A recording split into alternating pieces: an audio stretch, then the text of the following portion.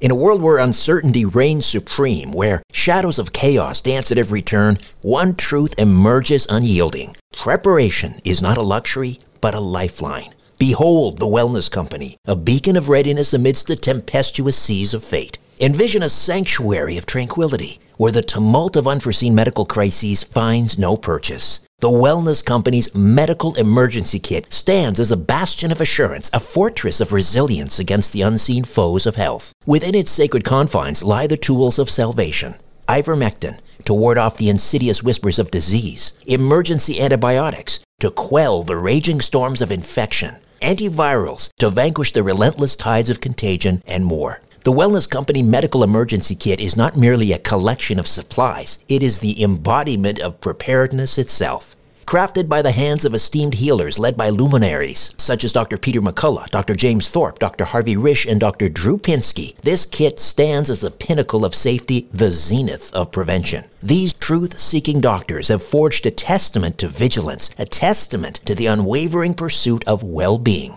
Embrace the certainty that comes from being armed against adversity. Embrace the Wellness Company, for in its embrace lies the promise of resilience, the promise of a brighter tomorrow amidst the chaos of today. Don't wait for the next crisis to strike. Visit twc.health/Strange Planet and use promo code Strange Planet for an exclusive 10% discount. Prepare today and rest easy tomorrow.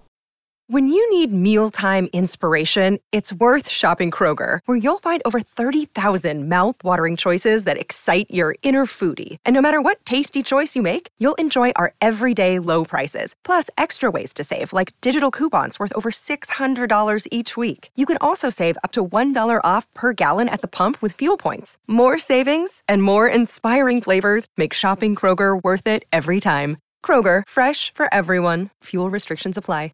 Another day is here, and you're ready for it. What to wear? Check. Breakfast, lunch, and dinner? Check. Planning for what's next and how to save for it? That's where Bank of America can help. For your financial to-dos, Bank of America has experts ready to help get you closer to your goals. Get started at one of our local financial centers or 24/7 in our mobile banking app. Find a location near you at bankofamerica.com/talktous. What would you like the power to do? Mobile banking requires downloading the app and is only available for select devices. Message and data rates may apply. Bank of America N.A., member FDIC. Conspiracy Unlimited with Richard Syrett. She would wake up in the middle of the night and hear this music, and at first she thought maybe she'd left the TV on or something like that, but she would go out to check, and the music would stop as soon as she got into the room where this violin case was hanging on the wall. Hey there, I'm hard at work on another edition of Inner Sanctum, my free monthly newsletter. Inner Sanctum features my monthly brief, a column of my thoughts and opinions on what's happening in the world. It features a spotlight on a past guest, a look ahead to an upcoming episode of my weekly syndicated radio program, The Conspiracy Show. It features a look at this month in conspiracy and UFO history, and my Conspiracy Unlimited podcast episode pick of the month, and so much more. To get your free monthly newsletter, Inner Sanctum, delivered to your email inbox, just go to my website, strangeplanet.ca, strangeplanet.ca. Scroll down to the bottom of the page and click on Inner Sanctum and register. It's fast, easy, and again, absolutely free. Conspiracy Unlimited with Richard Syrett. Pursuing the truth wherever it leads. Exposing evil and corruption and the secret machinations of powerful elites. Revealing the high strangeness beneath the surface of our supposed reality. Coming to you from his studio beneath the stairs. Here's Richard Syrett.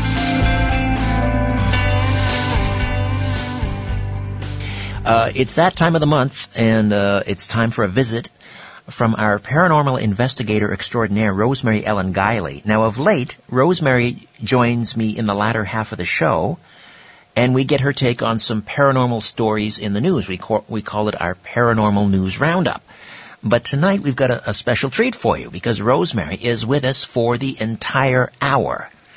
She has a brand new book out. It's called Haunted by the Things You Love, which she's co-authored with John Zaffis. Zaffis, you may remember, is a paranormal researcher of some renown, and he has a paranormal reality TV show called The Haunted Collector. I believe it's on Sci-Fi. He's not with us tonight, but we do have, of course, Rosemary, and she's no stranger to this topic. We've talked about haunted objects before, but we're delighted to have the whole hour to do so. Again, Rosemary Ellen Guiley, one of the leading experts on the paranormal, with more than 50 books published by major houses on a wide range of paranormal, spiritual, mystical topics, including 9 single-volume encyclopedias, last time I checked anyway. Her work is translated into 15 languages, and she's worked full-time in the paranormal since 1983, researching, investigating, writing, and presenting, and, of course, teaching. Always a pleasure to welcome back Rosemary Ellen Guiley. How are you, Rosemary? Wow, Richard, it's been quite a weekend. John and I were at a major paranormal conference in Sault Ste. Marie, Michigan, where we actually debuted our new book, Haunted by the Things You Love, that we'll be talking about this evening. We were both presenting at the conference, and the actual debut in hard print and an ebook was on Friday, and it's gotten off to a terrific start, very well received. John has many, many fans from his long career in the paranormal, and also as the star of his own reality show, Haunted Collector, which was all about objects that have spirit attachments and then create havoc with people who acquire them. Yes, congratulations, first of all, on the book. And what is this for you, number 51, 52, 53? I've lost count, Rosemary. I'm pushing 60 now, oh, my. I think. Now, is John's program still available on Sci-Fi, The Haunted Collector? It's being shown in reruns. At the end of season 3, John decided that he wanted to do some other things, pursue some other projects, and he felt that the show had a very good run. It was one of the top paranormal reality shows on air, and especially on Sci-Fi. And so they're no longer in production, but it still cycles around. And, of course, John's still very active, as I am, doing appearances on media and at events. He's had a very long career in demonology. He's related by blood to the late Ed Warren, who was quite famous with his wife Lorraine Warren, who's still out and about doing audiences and events, demonic hauntings. And that's really where John got his start with haunted objects, is that some of the cases he worked on very early in his career involved objects that had spirit attachments and were the source of trouble. And then, of course, in my own career, I've come across that, too, in my investigations. People go out, they get things secondhand. They don't realize that what they're bringing into the home has something extra attached to it. And then people like myself and John get called when all kinds of activity breaks out in a place, and people start having lots of problems, and they can't pinpoint it to anything. So it winds up being these objects.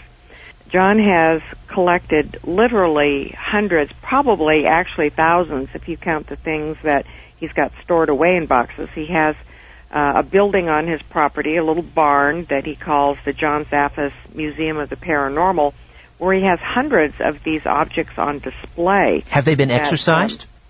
They have been, yes. What happens when we get a case is when we get it identified as object-related, usually the people don't want anything to do with it. They're more than happy to get rid of it. Sometimes they'll even say, please, please, take this thing away. And so then John takes the objects and he neutralizes them, which consists of, a number of different things. One is that a spirit could be detached from an object and sent away. And another is that it's literally bound to the object through prayers and the use of things like sea salt, which has a lot of the same properties that, blessed salt would have. And when they're placed in the museum, then they're inactive. Some of the objects that have very strong spirits attached to them, he will put in like a glass display case or an acrylic case, because even handling them or bumping into them could jar some activity loose. But in spite of all of that, when you go around and look at all these objects, and I've spent a lot of time in the museum examining things and talking with John about the specifics of individual cases, there's still phenomena that happen. Even once they've been exorcised? Even once the spirit's been bound to the object or they've been exorcised? Well, sometimes the things that have been bound, they do get loose a bit. And so people will sometimes see things, or they'll hear voices or feel kind of creepy presences. I have gotten EVP there. There was one of the days that we were doing research for the book. We were walking around the museum, and I just had a digital recorder with me for note-taking purposes. And when I went back to transcribe the tape, at the very end of it, there was a masculine-sounding voice that whispered, "John," just like that, right at the end. That would chill you to the bone. And probably not you. You're used to that. Things are still there. Well, what's fascinating to me is that there are so many phenomena associated with one single inanimate object. As you say, you bring in, let's say you buy a bonnet chest at a flea market. You bring it home, and then a short while later, you've got, maybe it's a string of bad luck. Maybe you're seeing poltergeist disturbances. Maybe you're having, weird dreams, nightmares. You're seeing shadow people. Can one object cause all of these things, or is it usually just one? Usually there's one spirit attached to an object. And actually there are a number of explanations for attachments. And the most active is spirit. A spirit, for example, let's say an individual has a spirit attachment, and when that person dies, the spirit stays with one of their possessions. And it's sort of an emotional bonding sort of thing. Sometimes people will inadvertently call in spirits. They're involved in mediumship, or they're experimenting with summoning or spirit communications, and they'll call in things, and then those things linger in the environment. They don't go away, and they will attach to objects that, sort of like a snail has a house, and it's a place to live.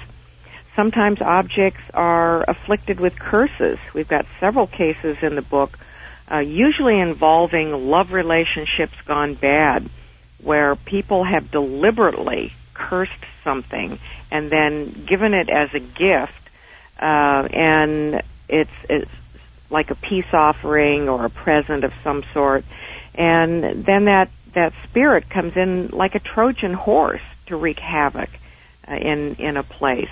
Then there's thought form energy and residual energy from a person, just intense emotions that sort of create an animated thought form energy that can boomerang around.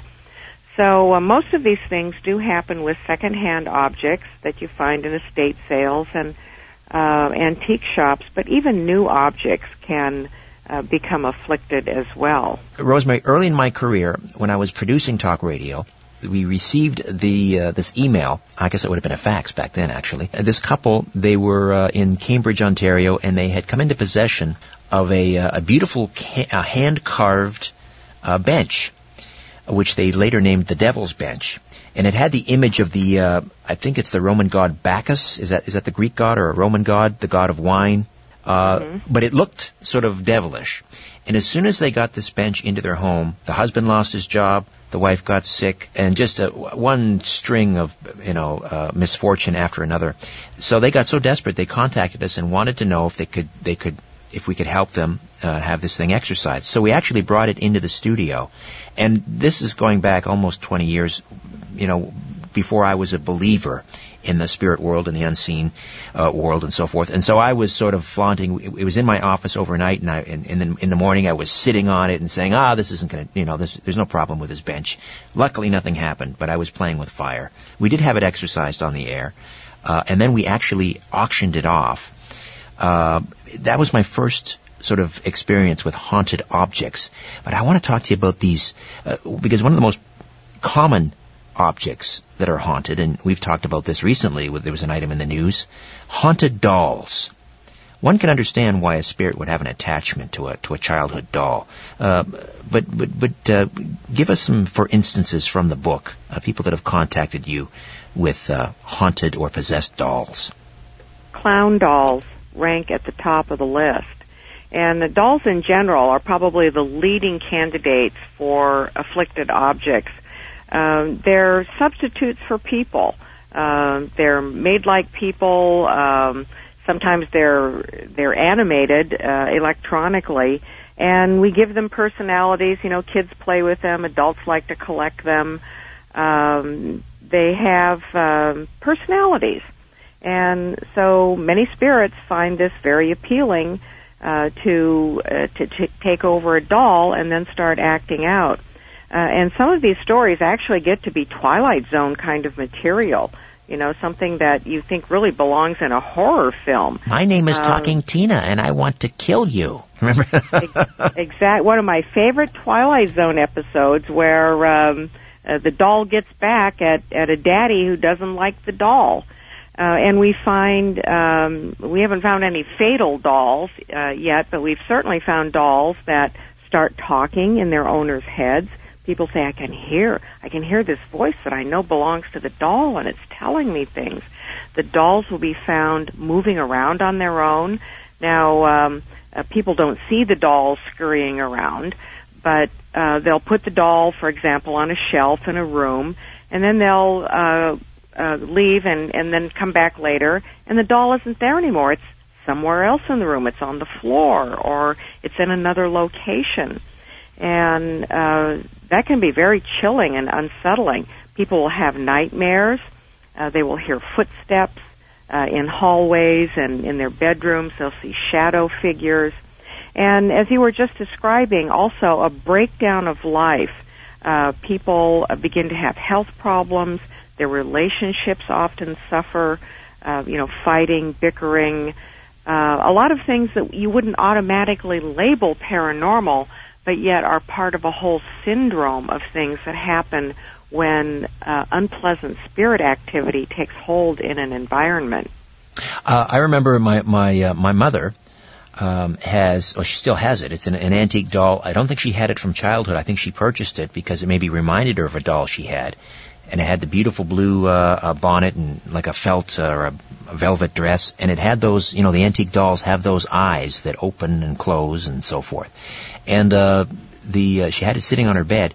And this is going back late 90s, and I bought her a dog, and I brought the dog home for her. The dog made a beeline to her bedroom and started barking at this doll. And like every day would go into her room and start barking at this doll. And we know that pets seem to have this sensitivity to, I guess, psychic phenomena or whatever it is. But maybe maybe that doll needs to be exorcised. Sometimes there are attachments that they're not extreme, but yet animals will pick up on them. People might just have an unsettled feeling like, oh, that kind of gives me the creeps and I don't know why. We get those kinds of cases a lot too. And then we have these more extreme cases where there are outbreaks of a very unpleasant activity. And I mentioned clown dolls at the top of the list. They're the worst. Many people are frightened of clowns. Clowns really are kind of scary. And they also are very prominent figures in a lot of horror stories. And so of all the dolls, and John has dozens and dozens of dolls in the museum, he's got more clown dolls than any other kind. Now, just a slight digression here. It relates to fear of clowns. I'm not sure if it was Dr. David Jacobs who told me this, or it might have even been you, that a fear of clowns may actually have at its root some sort of an alien abduction scenario. Have you heard that? I have. I have not encountered that in any of my own cases, but I have read cases where abductees will, as part of the abduction scenario, they'll see like creepy faces show up in the window that look very clown-like. and certainly some of the monstrous forms that come along in the whole play of phenomena as well with abductions. They can look very grotesque and gargoyle-like or clown-like. Do we understand the process of how an object becomes either possessed or haunted? Sometimes we don't know exactly because we can't trace the whole history of an object, but we can speculate based on what we know about certain kinds of objects. For example, in certain parts of the world when masks are made for ritual purposes, those things are made specifically to house spirits. Spirits are invited to live in the mask.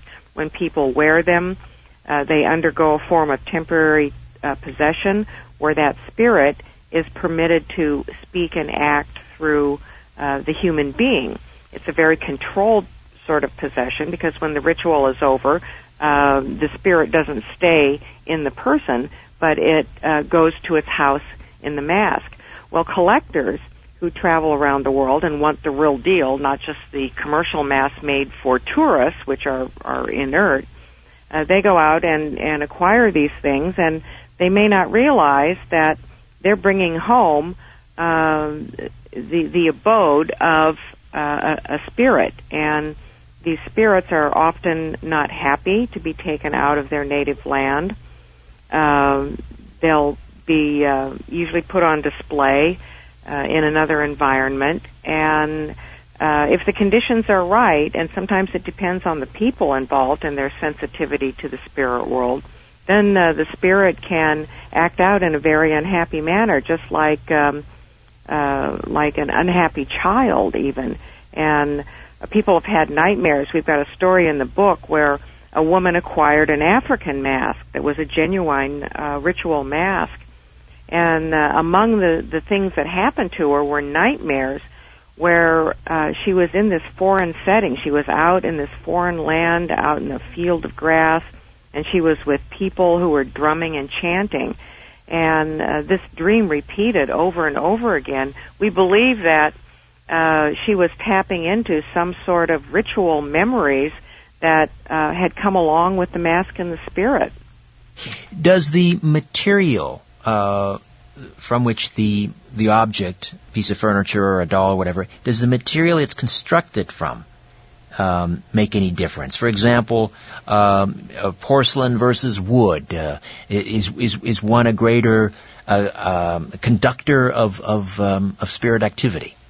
Well, we find that all kinds of objects can hold spirits, and we've certainly seen the gamut, every kind of material you can imagine. However, metal is at the top of the list for its ability to retain psychic energy, followed by wood, followed by natural stone like crystal, field stone, and things like that. So, like this tribal mask I was just talking about, of course, it was carved out of wood.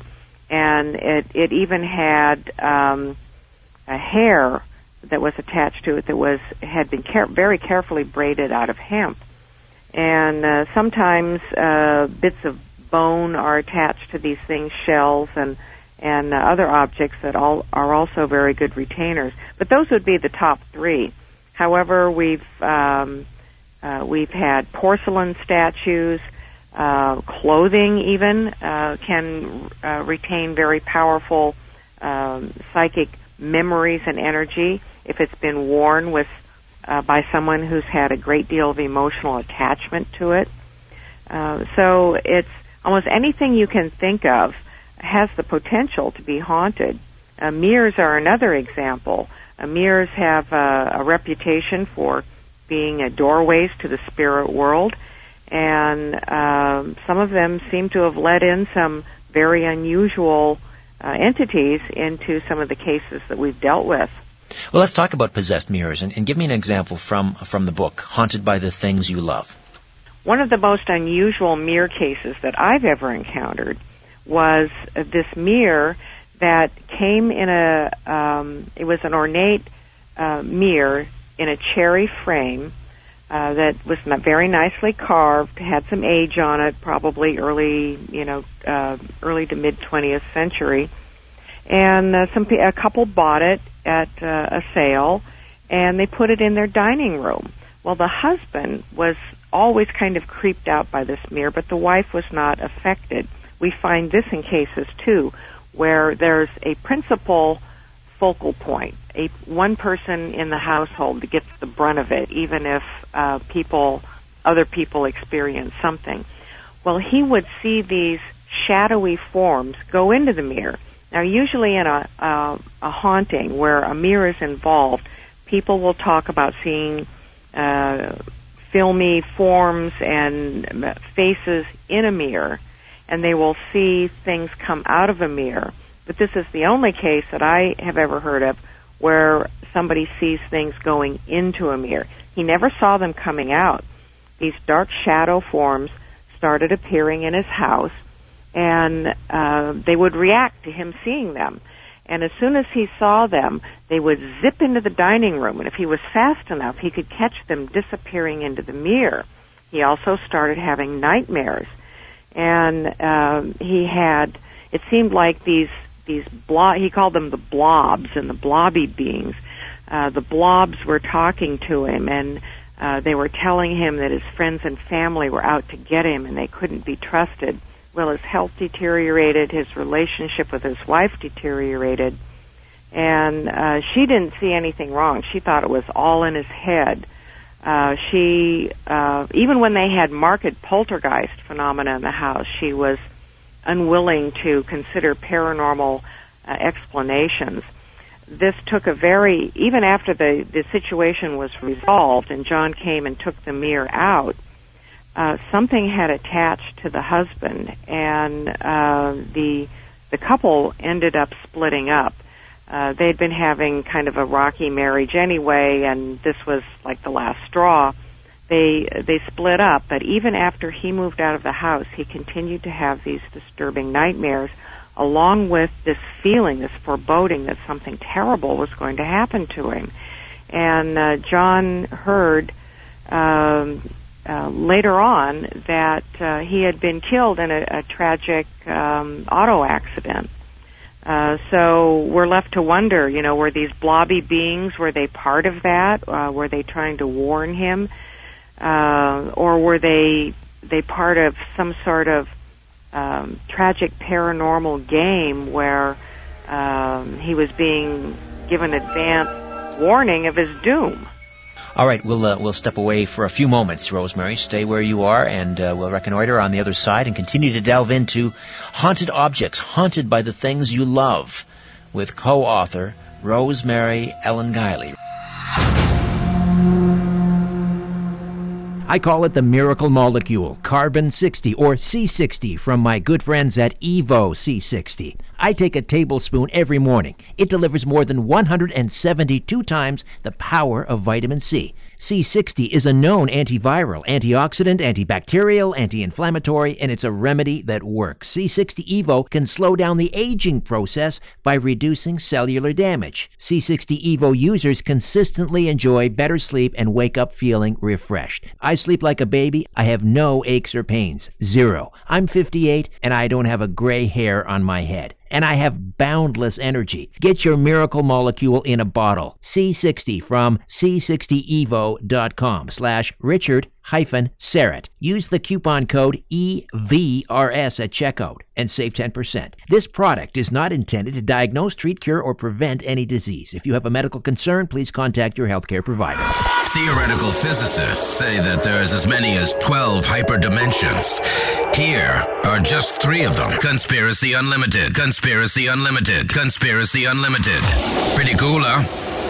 Here's an extra one. Conspiracy Unlimited. Hey, how about one more? Conspiracy Unlimited. And the great thing is we have 6 hyperdimensions left. Conspiracy Unlimited. 5.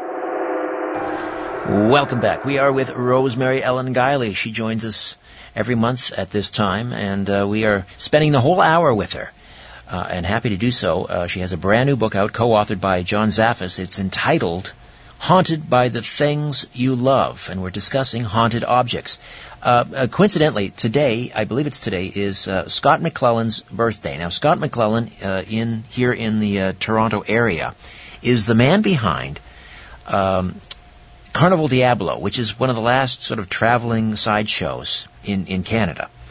And he has a ventriloquist dummy called Waldo that he actually purchased at auction from a U.S. government warehouse. It had been stowed away and had many, many owners. It was actually carved by the same, I don't know, a puppeteer, I guess, that carved Charlie McCarthy. And Waldo, supposedly, is connected with about a dozen mysterious deaths over the years. In one case, the owner's house was leveled by a natural gas explosion, and everyone in the house died, and Waldo was left totally intact. And the original owner was a ventriloquist in vaudeville, who was found mysteriously beaten or bludgeoned to death in his dressing room, even though there was no sign of entry and the door was locked from the inside. Anyway, Waldo, he later learned, he learned this from a psychic who knew nothing of Waldo's past. The psychic simply walked up to the doll and said to Scott, "This dummy was carved from a hangman's tree." And Rosemary Ellen Guiley, I asked you earlier about the material that something is, whether that has anything to do with whether something is haunted. If something is made from a hangman's tree or carved from maybe the wood left over from a coffin or something like that, can that cause something to be haunted or possessed? It certainly could, and in fact, in all likelihood, it would be. That would be a very bad idea. The wood would be able to retain all of these unhappy emotions, anger, fear, violent death. A hanging is a violent, unpleasant way to die, and all of those psychic energies could be absorbed by the wood, and perhaps dozens and dozens of them, depending upon how many people died there. We have a similar case in the book, a deathbed, a wooden deathbed that came out of Africa, and this is a huge slab of wood on very short legs with a kind of a saddle headrest at one end. And it apparently was used for corpses to be laid out on prior to burial, or some sort of probably not cremation, although some people told us it was cremation, but probably more likely burial. And it was brought over by tourists and collectors to this country. People started getting sick, chronically sick. Nightmares, again, there's a syndrome of things that happen in almost all of these cases. Nightmares, shadow figures, bad smells, unusual sounds, and then health issues. And it got passed from them to another set of owners who experienced the same thing, and then finally to a young couple who turned it into a coffee table. Oh, my. They thought it was cool to have a deathbed as a coffee table. And the girlfriend got horribly afflicted, and she left. It split the couple up. And at that point, then, the man who had acquired it decided that, well, maybe it was time to get rid of it because he was starting to experience things too. And this is, a piece of wood that we have no idea how many bodies it held, but you can imagine the range of emotions. We don't know how those people died. Some of them might have had lingering, unhappy deaths, or they might have died violently. People coming to view corpses would be in a state of shock, grief, maybe even anger. All of those emotions go into something like that, and it absorbs it like a sponge. Sometimes we look at an object and it might be innocuous, or in fact it may represent, maybe it's a statuette or something, it may represent something that's quite positive. Let's say, for example, an angel or a cherub. And yet, that cherub may actually be haunted, and there's a case in your book. That was a deliberate curse, and it's a great example of spurned love. A man and a woman had a relationship. They went out for a while. He was more in love with her than she felt about him. She broke off the relationship, took up with another man, and got married and was very happy. You know, she moved on with her life. The man who was left behind never got over her, kept thinking about her, couldn't understand why she left him. She was the perfect woman for him. He wanted her back. And so he decided to try magic to get her back. And she liked angels and cherubs, and she had artwork of them. And so he drew this picture of this little winged cherub. And it's really creepy looking because he gave it coal black eyes. It's got solid black eyes, just like you would think a picture of a demon would have. And he infused it with a magical spell. He taught himself how to do it. He put a spell on the back of the drawing and hid it in the frame, and then called her up and invited her to lunch and said he had a present for her. And she reluctantly went, accepted it. She didn't really like it, didn't want to take a present, but she didn't want to hurt his feelings. And she began to have a lot of problems. She started thinking about her old ex and, wearing his jewelry that he had given her. She started fighting with her husband, and it created a lot of problems. It was a deliberate curse. Musical instruments, Rosemary, can quite easily be haunted. One can imagine, that people become attached in this life and the next, as it turns out. We have a case where a woman who was a musician, she collected instruments, and she got this antique violin. And it was in a kind of a shadow box display that she put up on the wall. And shortly after it came in, her house was cold all the time, and she couldn't figure it out. And her cat just seemed to be kind of creeped out a lot, like there was something in the house. She had nightmares, and then she started hearing phantom violin music. And phantom music is not uncommon in a lot of hauntings, a lot of haunted places, but she would wake up in the middle of the night and hear this music, and at first she thought maybe she'd left the TV on or something like that, but she would go out to check, and the music would stop as soon as she got into the room where this violin case was hanging on the wall. She had dark shadow figures in her room. One night she woke up and there was a shadowy figure in the house, and she thought an intruder had broken in, and she went tearing out. And then it seemed that there was nobody in the house. She kind of went back in and checked around, and the house was empty. No one had broken in. So she started to get more and more on edge and more terrified. And then the music kept going in the middle of the night, and then the breaking point came when this thing flew off the wall at her. It's like invisible hands wrenched it off the wall and hurled it, trying to hit her, hurled it with great force, but it missed. And when it crashed to the floor, the odd thing was that the case broke, the violin broke, but the case did not. Here we have a display case with glass, and the case itself remained intact, but the violin was broken in two.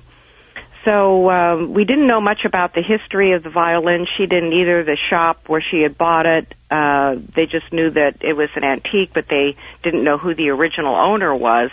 And so here we have to speculate as to what the cause was, and the most probable explanation is the original owner of the violin was probably very attached to it. It was probably a highly prized instrument. Maybe someone had had a career with it, and that person's energy had gone into this instrument. It may have gotten passed on after the original owner died, and maybe that energy then took a kind of a thought form, kind of personality. Maybe it didn't like being in a display case. Maybe this kind of spirit-like energy didn't like its new environment, didn't like her, didn't like being relegated to just being on display. There's any number of possibilities we can think of. But once it was removed from the house, then everything went back to normal. It makes sense that objects that are owned by musicians, artists, maybe writers, these people in life tend to be very intense, dramatic sometimes, a little quirky, eccentric, and I would imagine, and you can disabuse me of this, Rosemary, but people who have that kind of life, who have that kind of personality in life, they would more likely make some sort of an imprint onto an object. They certainly would, and anyone who has ever studied music and played an instrument would know the intensity that is focused when you are practicing and performing. My husband Joe is a classically trained pianist, and he had a stage career years and years ago, and just hours and hours devoted to practice. You bond with your instrument, and it becomes like an extension of you. So it's very easy to see how these sorts of things could acquire a haunting presence. Well, here's something that's very strange as you're talking to me about this occurred to me. And last night I was hosting Coast to Coast, and I had Gary Patterson on the program, who writes about, tales from the rock and roll graveyard. And, he specializes in talking about musicians that have had such tragedy in their life and died untimely deaths. And we all know about the drug abuse and the alcoholism, and mental illness, really, within the rock and roll world. And I'm wondering maybe whether some of that might be attributed to the actual instruments that these musicians are walking around with. Maybe they bought it secondhand and they have no idea. Is that possible? That's why a lot of people in the music industry, live such tragic lives? It's certainly an interesting theory, Richard, and has a lot of plausibility to it. Many musicians prize getting the instrument of somebody else, especially who is famous. And maybe the energies that come along with those instruments don't translate well to the new owner. It's not a good thing to do. So it could very likely be part of that mix. Yeah, you think of all the artists, for example, that have died in plane crashes. A lot of musicians, and now granted, the odds are that, they're in a high-risk business. They're flying more than the average person. Sometimes they fly in bad weather. Their promoter says, no, you got to be in Louisiana tomorrow night, come hell or high water. Thinking about people like Jim Reeves, Jim Croce, Patsy Cline, Buddy Holly. Maybe it wasn't just the fact they were flying a lot. Maybe that guitar, they got it secondhand somewhere. Well, how do you know? Let's say you've got your house packed with old instruments, or you're running a music shop, or an antique shop. How do you know which piece is responsible? How do you go about finding that out? The evidence is really, it's like it hides in plain sight, and in almost every case that we take on like this, the people, the victims, will say that they had a funny feeling about something when they acquired it, but they chose to ignore it. They passed it off as their imagination, or maybe they didn't believe in the supernatural. There were so many other reasons why they absolutely had to have this object that they overrode their own gut intuition. An object that has troubling energy attached to it can be felt. It's palpable. When people look at it, handle it, they might get a queasy feeling, an uneasy feeling, or put off, and they don't pay attention to it. So that's one of the biggest giveaways right there. And one of the things that we advise people at the end of the book, where we talk about, how do you recognize these things and what do you do about it, is that when you are out shopping, especially for secondhand things, pay attention to how your body is responding to an object when you look at it and handle it. Sometimes people get these like irresistible attractions to things for various reasons, and that seems to be part of it too, where they're kind of lured in without realizing it, but it's still not a happy feeling. It's more of a fatal attraction kind of energy. And they'll almost always say to us, I knew there was something strange about that thing, or when I picked it up, it felt really weird to me. And in the case of some people, especially young people who really like to go and look for weird things so that they can have unusual conversation pieces, that's exactly what they're looking for, and they don't realize that they're actually out looking for trouble. I mentioned Scott McClelland earlier, who has this traveling sideshow up here called Carnival Diablo, and he's also a ripperologist, which is, for those not in the know, these are sort of, I hasten to use the word fans, or I'd rather not use the word fans, but that are enthusiasts of the Jack the Ripper case. And he's a collector. And one of Jack the Ripper's victims, I think she was the third victim of the serial killer, was Elizabeth Stride. She was known as Long Liz. She was a prostitute. She was particularly tall. And when she was found, in her hand were some coins, some English coins, money. And he owns, apparently, one of those coins. I don't know how this was verified. But he handed them to me, and he wanted me to look at them. And I tell you, I felt something strange. I don't know if it was because I made the association that these were once held by one of Jack the Ripper's victims, or whether there was some sort of an energy there. You got to be careful, when people start passing this stuff around. How can you protect yourself? The best thing to do if you're going to deal with the spirit world is to understand what's out there, to have a very good buffer around you. Now, everybody has a different threshold of sensitivity, and sometimes the victims in these cases are unusually sensitive to the spirit world. They sort of make ideal hosts, that they've got something in their energy field that spirits are able to latch onto and energize themselves from. Then other people have very good buffers around them. You could even bring a haunted object into their environment, and it would remain rather inert because it hasn't got anything to literally feed off of. Just as a common sense measure to understand your intuition, to know how it functions, I always recommend to people in all walks of life that a daily practice of meditation and prayer it's like going to the psychic gym. It builds up that buffer around you. But paying attention to your gut instincts is really the number one thing that the average person should develop. We're all intuitive. We've all got that. And it can be our biggest ally in keeping the unwanted out of our home environments.